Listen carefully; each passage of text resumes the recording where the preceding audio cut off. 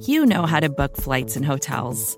All you're missing is a tool to help you plan that unbelievable travel experience. That's why you need Viator. Book guided tours, excursions, and more in one place. There are over 300,000 travel experiences to choose from, so you can find something for everyone. And Viator offers free cancellation and 24/7 customer support for worry-free travel. Download the Viator app now and use code Viator10 for 10% off your first booking in the app. Find travel experiences for you. Do more with Viator.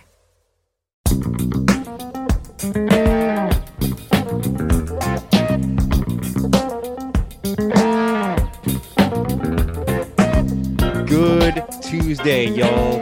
It is Adil Royster. It is the Out of Sight podcast on the Liberty Ballers Network.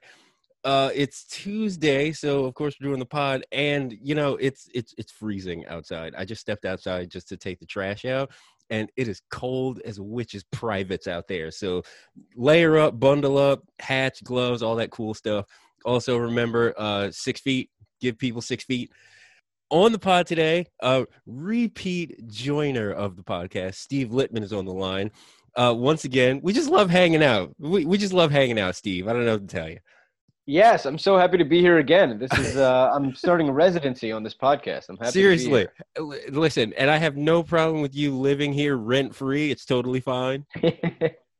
Steve. Well, it's good to be here. Yes, Steve did a column that came out yesterday, and we're talking about the Sixers and the team that they've assembled. That, you know, everybody, top to bottom, has a little something to prove, and I really kind of agree with that column, actually. Yeah, I don't. It's hard to figure out because it's the off season, and there was media week, and everybody feels like they're in the best shape of their lives, and it's hard to not get too optimistic. So I was trying to separate the parts of myself that was optimistic about the team and like a real view of like what about them is going to help. And I feel like that sort of added motivation for a bunch of guys in the organization is important. The phrase "something to prove," it's another one of those like media catchphrases, you know, and it's one of those things that you hear and you just kind of tune it out as a journalist or as a fan or something like that, because, you know, that kind of thing is said all the time. And I just want to know, based on, because one thing I equate something to prove with is hungry. And I don't know, does it feel like this team might have a little like Eagle Super Bowl vibe to them a little bit, maybe? Yeah, for me, that phrase, I agree with you. It's like a sort of buzzwordy phrase that gets thrown around a lot. For me, it has to do with guys who at this stage of their careers have been humbled by a lack of ultimate success. Right. You know, the one guy that I talk about in length who actually has gotten to the top of the mountain is Doc Rivers.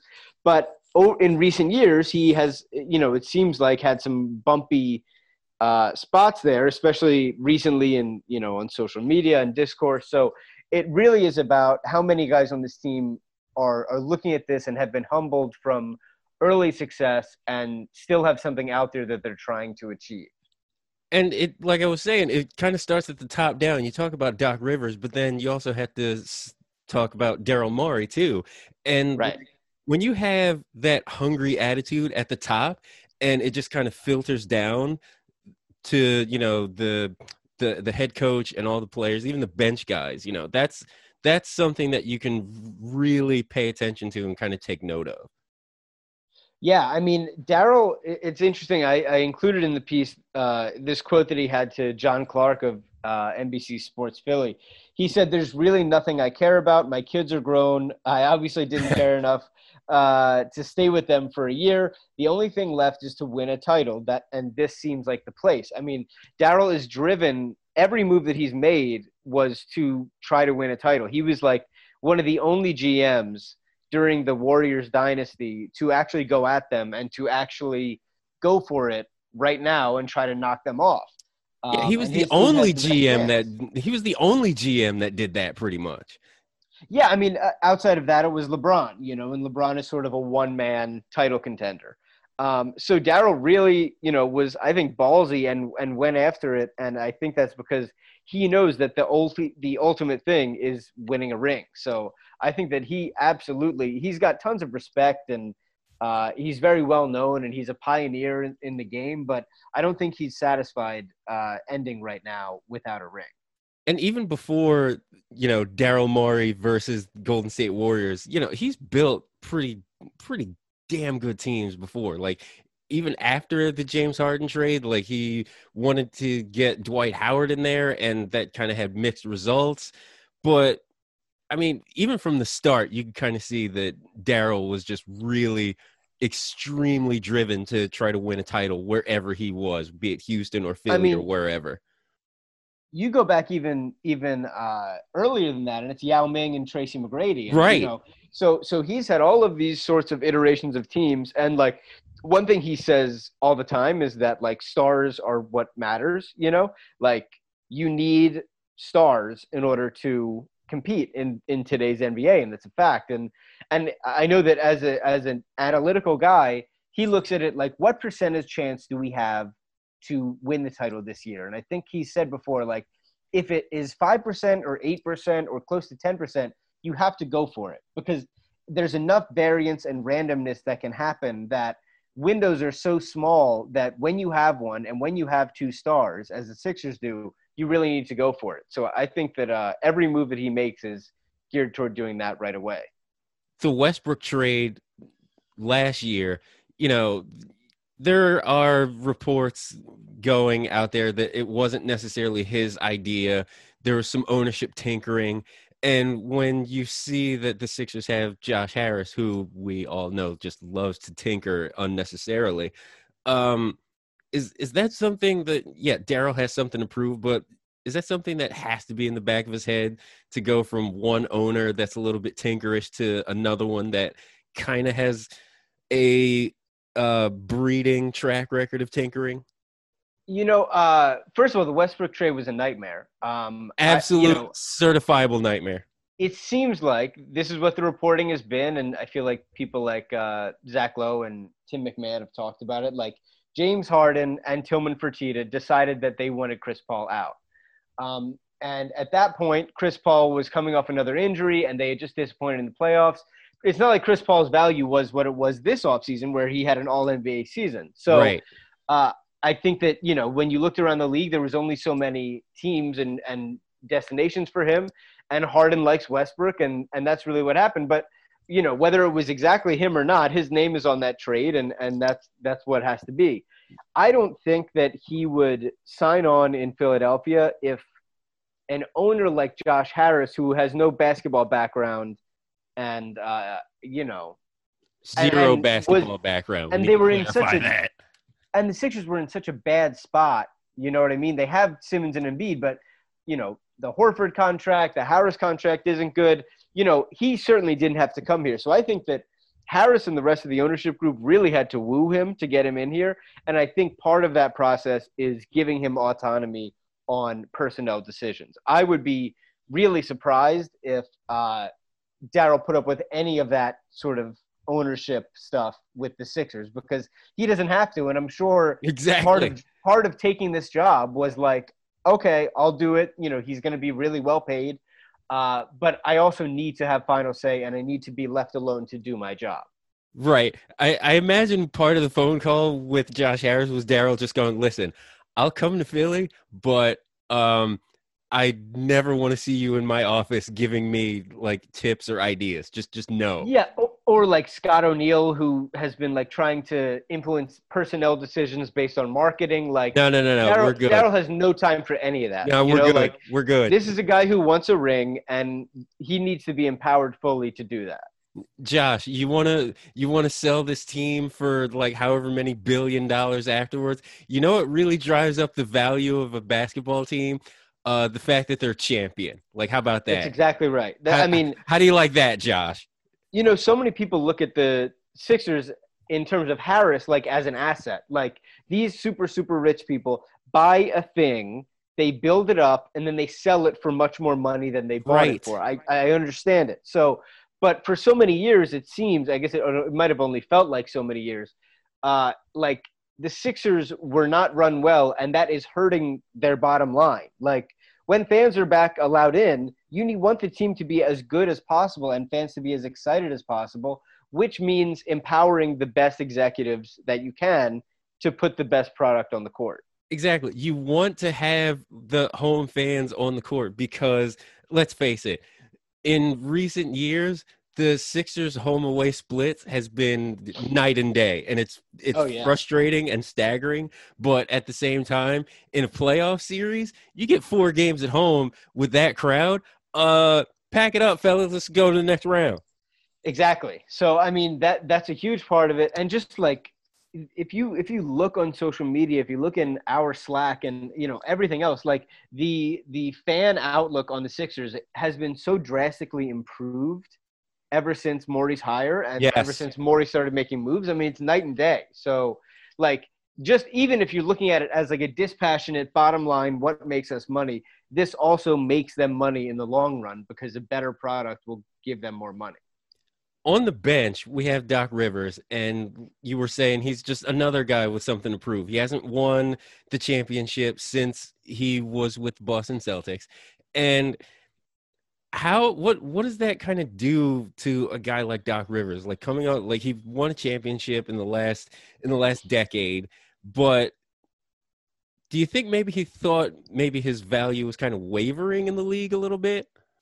The thing about Doc is I don't think he lacks respect in the league. I feel like Doc is unanimously like respected and revered by the players. You heard a lot of stories from the bubble when Jacob Blake got shot that it was like they leaned on Doc for how to move forward. Right. They were on the phone with President Obama trying to figure out what the right thing is to do. So I don't think that Doc lacks in respect. But what you're seeing, like the Clippers last year were a disaster and they disappointed in the playoffs. Doc absolutely has blame in that, but Doc is the only one that left, so he's the one getting most of the blame in media discourse out the door. You see guys like Paul George who's complaining about his usage when none of the numbers even back up his claims. He claimed that he was being used like Ray Allen or like Redick, and it just isn't true.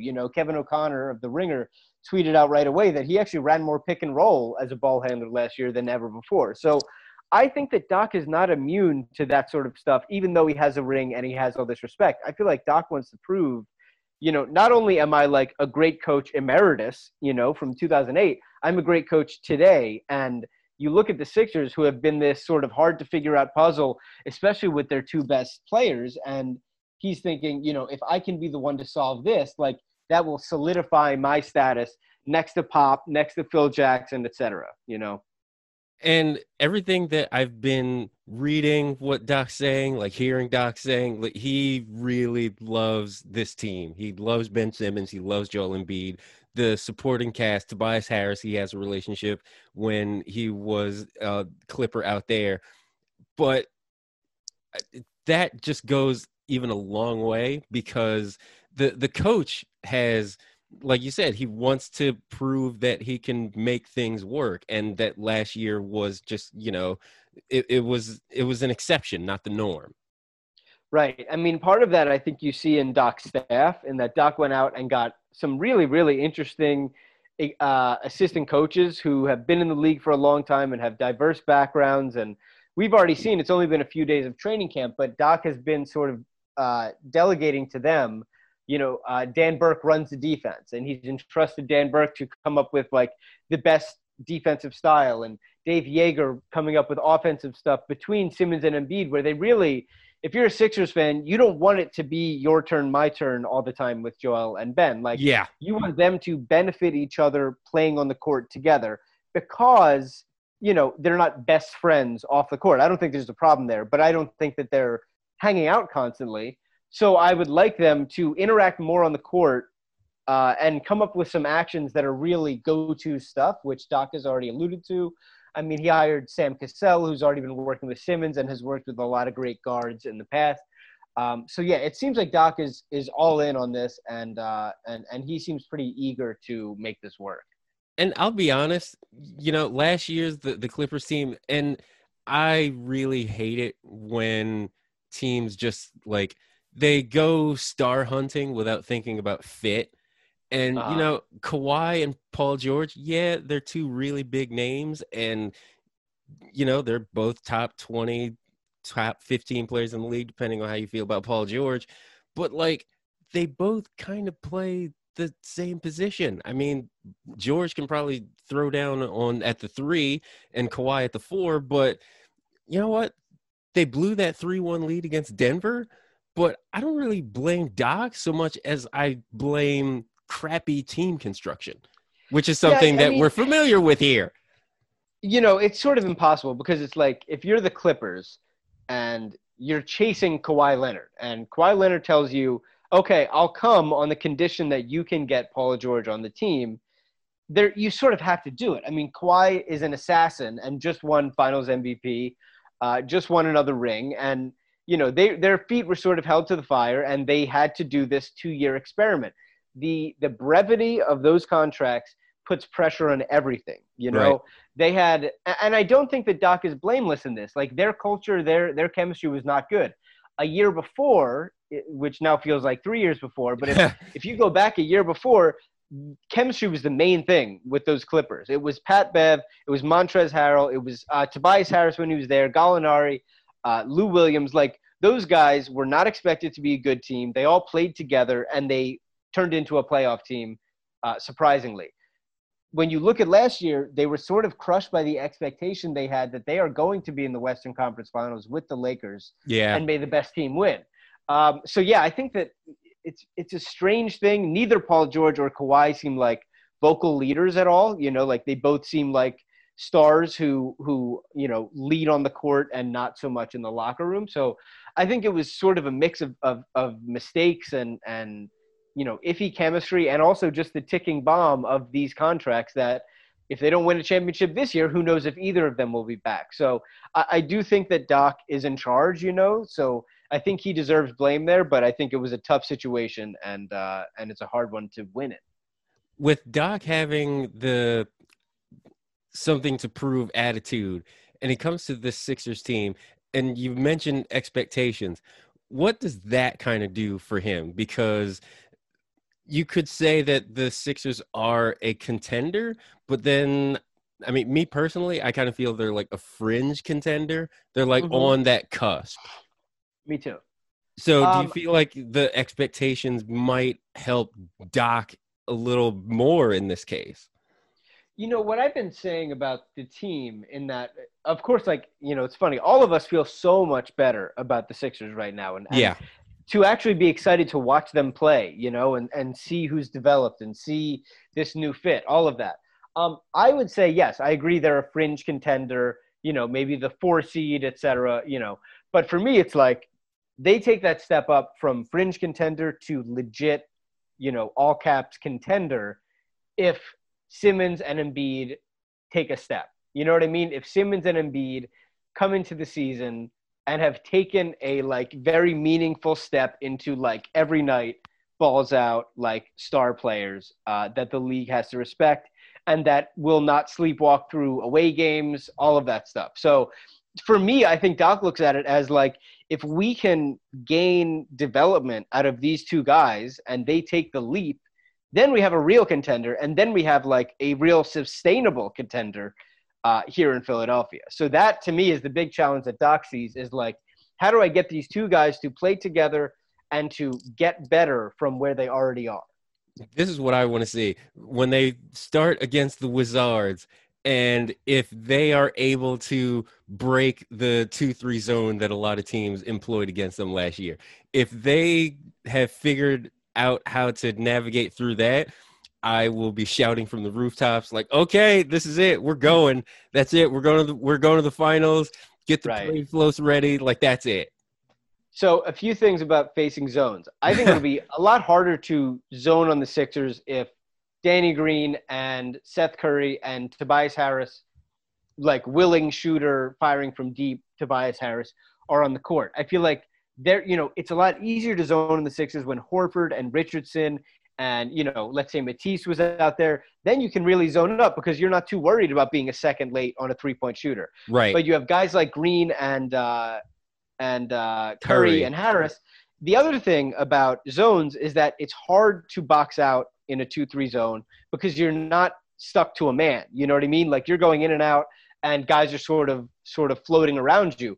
The guy who can also help break those zones is Dwight Howard, because he's a monster on rebounds and tap outs, and he can gain you so many extra possessions. So I feel like between Howard and the new shooters, the Sixers might be able to deal with the zones in a lot better way. I always frown at the tap out rebounds. I have for years, but now that we have Dwight Howard on the team, like I feel like I'm way more accepting. They're effective. If you can get the ball back out to a guard and get 14 seconds put back on the clock, it's like it raises your possessions. And if the Sixers are planning on being a defense first team that needs to figure out their half court offense, the more possessions, the better. Between the two All-Stars, Simmons and Embiid, Joel had a bit of a down year last year. His points went from 27.5 to 23, and he just looked gassed, like really quickly. And I feel like Embiid really has to, like you said, take that step to getting back to being one of those top 5 players in the league and not incurring the wrath of Shaquille O'Neal every Tuesday on the TNT broadcast. With all the new pieces and attitudes around that training camp, like if you were Joel Embiid, like how would you be feeling right now? It's funny when you think about Embiid, and, he came into the league, he's hurt for 2 years. He becomes like a sort of a meme, like he's talking on Twitter. People find him very funny, lovable. Wow, what potential. Then he plays, and he's great right away. He's legit one of the best centers in the league in his rookie year. He goes through a couple more injuries. The Sixers go through a million more iterations of teams around him.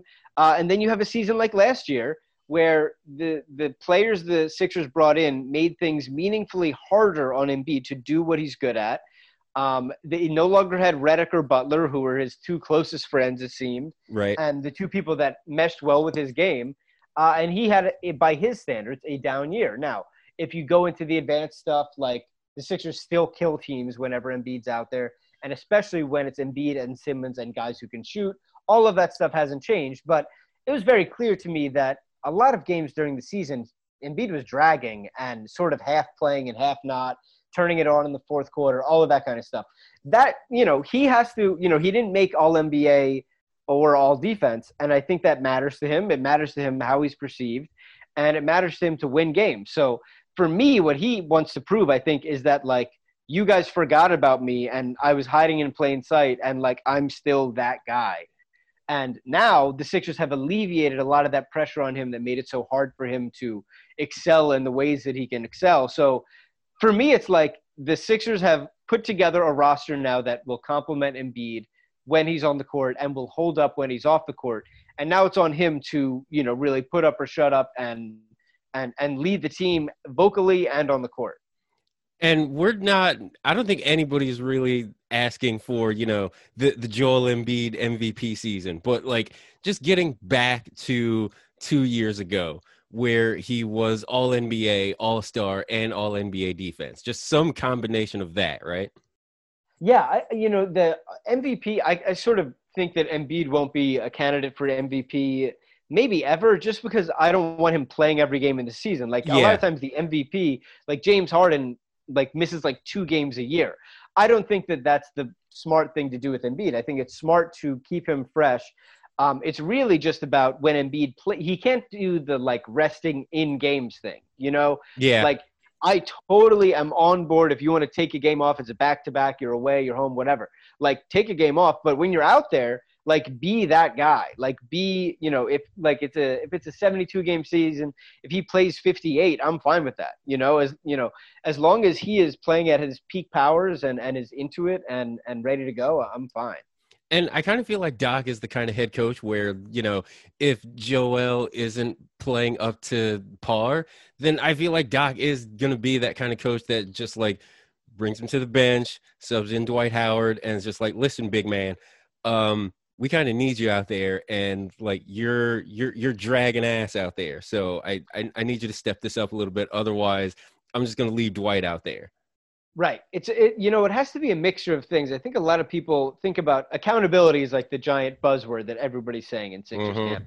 And I feel like sometimes people think of accountability as like, if Ben Simmons doesn't shoot, he needs to be benched for 5 games. And it's like, that is fantasy land. Like, that's not happening in the NBA. These guys control the league as they should. Like, you really can't give them so many slaps on the wrist. Like, you have to, it's a balance, So I feel like they do have to feel accountable to their head coach, which is a new voice and a guy with a lot of gravitas and Doc. They also have to feel accountable to each other, Embiid and Simmons and all the core guys on the team, and to the city, and to bringing a title to Philadelphia. Embiid has talked very much about that, about wanting to be better, about feeling like he owes a title to Philadelphia. So I think that, yes, they do have the right people around them, but part of it really needs to come from within, and that we won't know until we see it. I think that's one of the things that always gets lost in what happened to the team after Jimmy Butler left, because Jimmy Butler's definitely one of those guys that will get in somebody's face if they're not playing up to par. And, Al Horford is not that extroverted. Joel is very extroverted, but I don't think he's that guy to like pull Ben aside and just be like, yo, what the hell? You're sitting there wide open. Like, take the 3, like drive the lane, like get angry when you go to the lane, Ben. It's like, we don't really have that guy on the floor, but I like Doc on the bench is at least a start. Maybe he can, instill that kind of level of confidence in somebody like an Embiid or maybe a Simmons. I don't know. It never felt last year at all like these guys loved playing together. Like it felt like everything had to be so thought out. Like every offensive set in the half court needed to be an actual play getting run, from the bench, where it's a dribble handoff and there's action on the weak side, et cetera. Like all that kind of stuff just seemed like so much work in order to get anything done, so that there was no freedom and that there was no improvisation. And it seemed like, that team was just not the right fit. Obviously it wasn't, So my hope now is with guys that fit, and they're more like the, 2018 Sixers, when it's Joel and Ben, and then guys that can shoot and defend. My hope is that freedom breeds like a new level of fun and of ownership in this team and in the way that they play. Let's talk about Ben Simmons real quick. He was not available when the Sixers got swept by the Celtics. And does he have a different feeling of something to prove just because, he wasn't out there for that sweep? Yeah, I mean, the thing with it's tough with Ben, because I think I wrote it really is that Embiid is pretty expressive, like whether it's through what he's saying or what he's not saying, like you can pretty much figure out where Joel is at, because he will tell you and like he will show you. Ben is a lot more close to the vest. Ben is not going to show many like flaws in his game or in his character. I think part of not shooting is not wanting to be bad at something. He's so good at all of these other things. He's thinking, why would I do the thing I'm bad at? So with Simmons, I just don't think that he's immune to the way the league is thinking about him right now. I think that he knows, even though he just made all defense and all NBA, but his team got swept. They were also a 6 seed when he was there. So it's not like, they were great and then without him they sucked. It's like, right. No, they were disappointing the whole year. So for me, and this year Simmons hasn't done any of the empty gym shooting videos. Like he hasn't promised anything in the media. Like I feel like he's ready to put his head down and just be a great player, not a fringe great player, not a sometimes great player. The one thing you can say for Simmons last year is that like he played hard all the time. Yes, he did. He didn't shoot, but like so many times it looked like the Sixers were sleepwalking, and you would look up and Ben has 5 steals and he's dunking on the other end. Like right. For me, it's like if he can weaponize his speed and his size and his athleticism and get to the line 10 times a game and like just sort of really run point and like be in charge of this team. That's what he wants to prove. And he wants to prove that I don't think Ben Simmons likes losing. Ben Simmons is not born for losing, and every step of the way in the NBA, he's been a winning player. So he absolutely wants to take that second step. We're going to see how his game has changed though. We're going to find out all together once the season starts, how different he is on the court. And we've seen with cases like Markelle Fultz and players like that like psychology is a thing in athletes. Mm-hmm. So Right. if you're somebody like Ben Simmons and you hear all these reports, oh, he doesn't shoot, he doesn't do this, he doesn't do that. But in the back of his head, he's like, yo, I've made first team all defense. I have the basketball IQ that really nobody has seen since Magic. Why are you focusing on the stuff that I can't do? Like that gets in people's heads. I'll tell you, like, I think that, and I would hope that Doc has brought this up. Like, one of the reasons that people do that is because the team doesn't win enough. So it's like, in losses, it's really easy to say, boy, look at Simmons, who's open here. In wins, you're just watching highlights. So Yeah. like the antidote to all of that is to win and to take that leap. And like my prayer is that Simmons and Embiid, sort of have this ownership to each other and this like bond with each other that like it's on us to do this thing. Like we have to be the two guys, the two voices to lead this team, where it hasn't been, since '01 and '83 before that. And, like we just have to take this organization by the neck and drag them with us, and now they have better players around them that can help them do that, but it really won't happen unless those guys do it. And this brings me to an interesting point that I was thinking about because of your column. Something else that has to be proven, and they're probably sick and tired of hearing this, but I feel like this is the year where Ben and Joel are really just like, listen, all y'all need to shut up. We're going to prove that we work together. Yes. No, I think that's a great point. And you've seen them talking about it. Ben made the joke about living with Joel, which I enjoyed. But then Joel talked about it pretty seriously and was like, our relationship is totally good. When we play 2-on-2, I want to play with him. Like when I'm working out, I want to work out with him. Like it seems like there's a real effort this year to team up together and like take care of business. So listen, we're all going to find out together. This is all sort of conjecture until you see how it goes on the court. But I would love to see them interacting more on the court and like the Sixers having some go-to stuff to run between those two guys. And I tweeted this the other day, and this is part of my hashtag local reporting matters. If you look throughout the media landscape, it's not anybody inside the Philadelphia area writing about the Sixers. No one is saying that. It's ESPN, it's FS1, it's whoever. Outside looking in, they're always saying, hey, this doesn't work. We need to break them up. Meanwhile, the local people that write and cover about this team all the time, 24/7, 365, we are just like, no, shut up.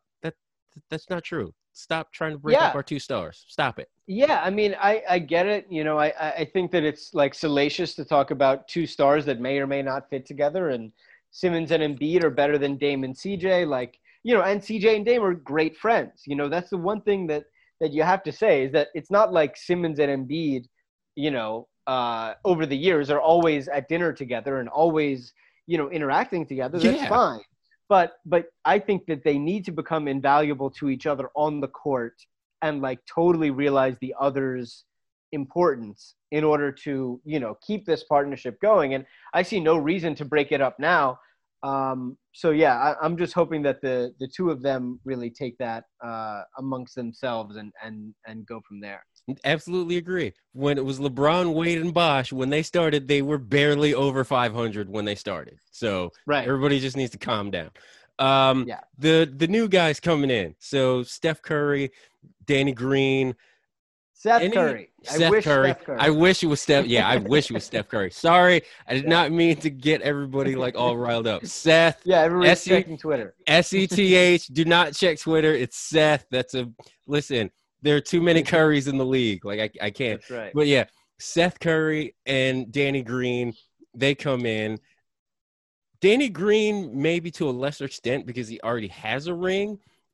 But, Seth Curry, I don't know if he has like little brother, big brother envy energy going on or anything like that. But I mean, that's something to maybe think about. Like your brother like comes to Thanksgiving dinner with, all those Larry O'Brien trophies and all those MVP trophies and the glittery rings. And Seth is just sitting there in the corner.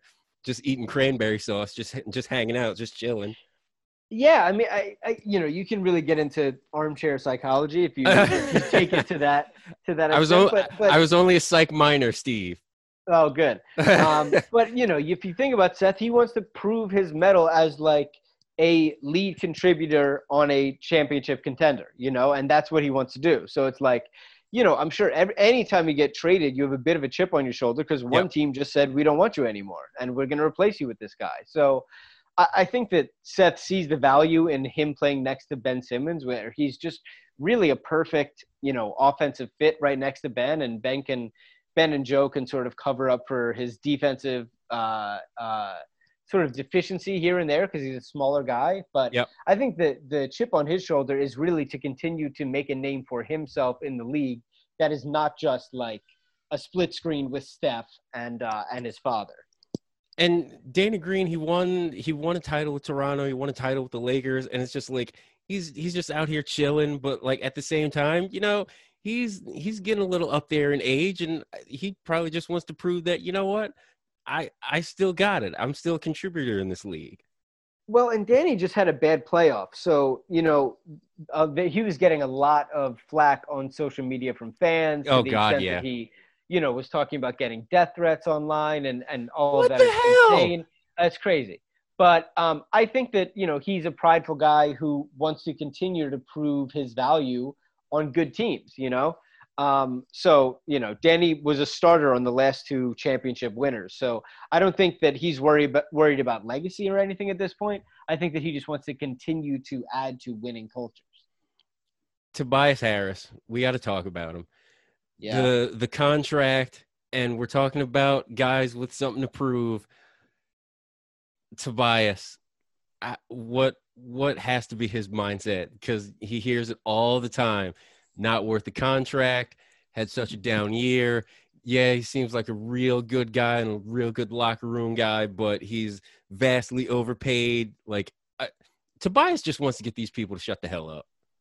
It's like the thing about the contract, he's never going to reconcile the contract for some people. Because, never. In order to be worth a $35 million a year contract, you have to be a literal superstar. Like, that is the way that you are worth that contract. And, guys like Embiid and Simmons and Harden and Curry, all those guys are worth it because that's a going rate for those guys.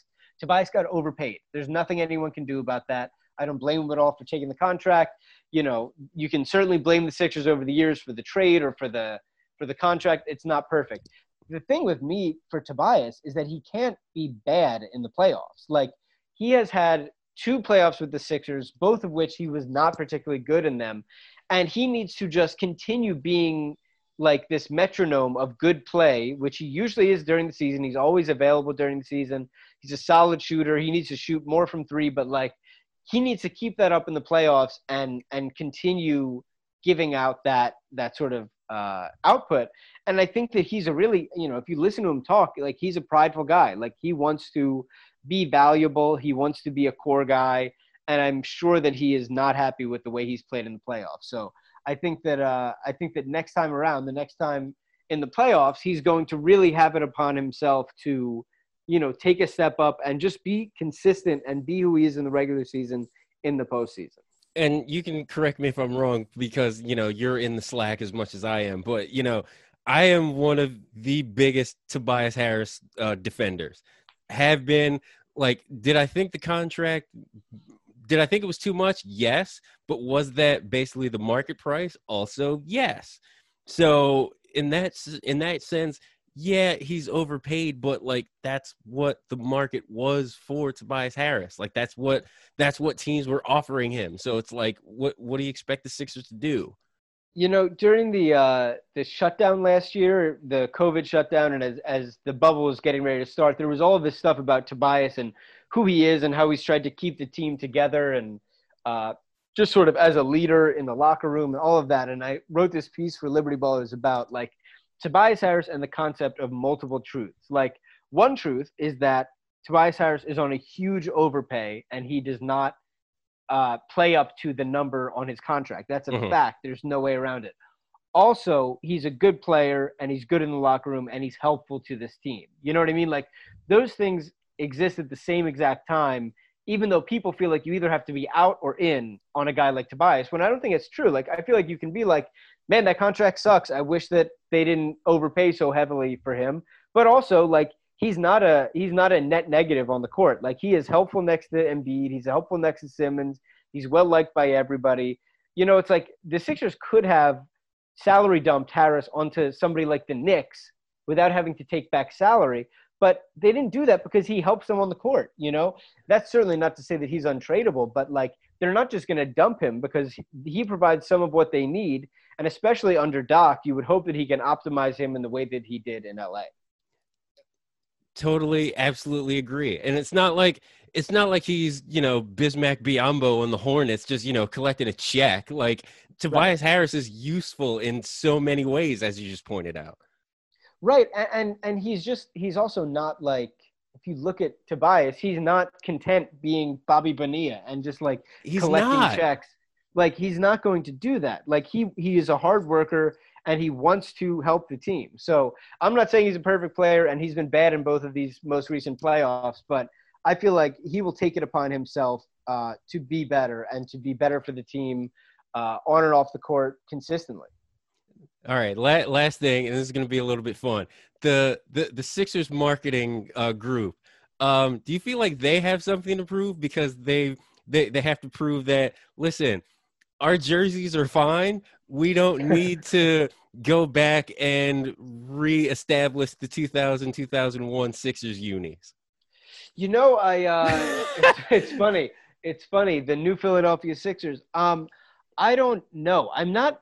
People have real takes on jerseys. Like, people have like such defined takes when a jersey comes out. It's a jersey, folks. I sort of feel fine about them. Like, I think that the players are awesome, and it'll be cool when they wear them. And, you know, there are jerseys I like more than others, and I didn't love the Boathouse Row thing, but I'm fine with it. You know, I love the Boathouse Row unis. I love those. Who cares? You know, the problem with that for me is that they teased the crap out of the AI jersey.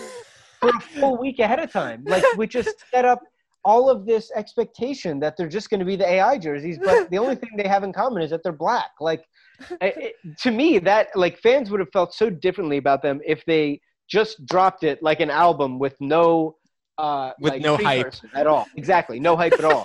But to do all of these like silhouettes with AI ahead of time, like, they're just black jerseys, but they're not the 01 jerseys. Like, the 01 jerseys aren't even objectively beautiful jerseys, but they're nostalgic and they remind us of AI, and we all love that time period. Like, people would love if you just did those jerseys, but obviously it's not going to happen. So, yeah, my only take is really that the Sixers shot themselves in the foot by teasing those jerseys like crazy and then not providing those jerseys, but like a different version of a black jersey. Listen, my favorite Sixers uni is one from I think it's the late 70s. It just says Sixers on the front, stars down the side, and they're just it's kind of a rounded font. It's like one of Dr. J's like first unis. Oh, got it. I love those retro unis. And I love just, you know, playing on NBA 2K and just, you know, just running with those jerseys and just people looking and then just getting messages like, Where'd you get that jersey from? Me too. Yeah, yeah. No, like that's a Sixers jersey. I don't know what to tell you.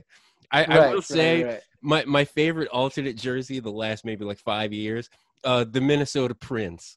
I have a Minnesota Prince Covington. Those are cool. I have a Minnesota Prince Covington. It's the best purchase I've ever made in my life. Oh, that's awesome. I'm jealous of that. I just looked them up. Yeah, these are really cool. Oh, my goodness. Steve Littman, Gastroenteritis Blues, Jersey aficionado. And Steve, always love having you on the pod. Once again, like, people should know how to find you at this point because you've been on the pod so many times. But just in case they're listening for the first time and just now hearing you, why don't you tell everybody how to find you on social media? It's at Steve J. Littman on Twitter and Instagram and all that stuff. Are you ready for tonight's episode of The Bachelorette, or is that buddy, or is that more of a question for Emily? Oh no, now I'm hooked on it. So yes, I can't wait, and it's so good. I can't get enough of it. This is what Emily does to us. This is She what really she does. Oh really my does. goodness. Oh my God. So much trash reality television. Emily and Dan Volpone also already loved it. So Oh my this God. year, we started doing the podcast, and then the new season started. So yeah, I hopped on the bandwagon, and now I can't stop. Just kidding. Love you, Emily. And yeah, when Challenge Double Agent starts, yeah, we'll have talks about that too. But Steve, Thank you for having me on, buddy. Appreciate you as always. Next time, anytime, it's always a fun time. Good talking to you, buddy. Have a good week.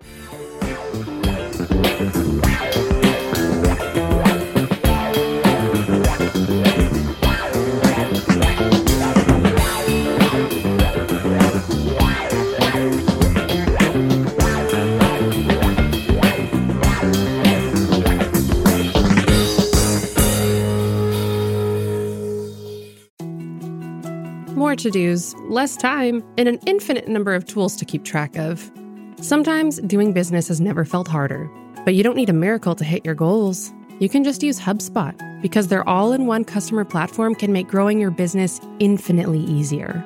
Imagine this: high-quality leads, fast closing deals, wildly happy customers, and more benchmark-breaking quarters. It's not a miracle, it's HubSpot. Visit HubSpot.com to get started today.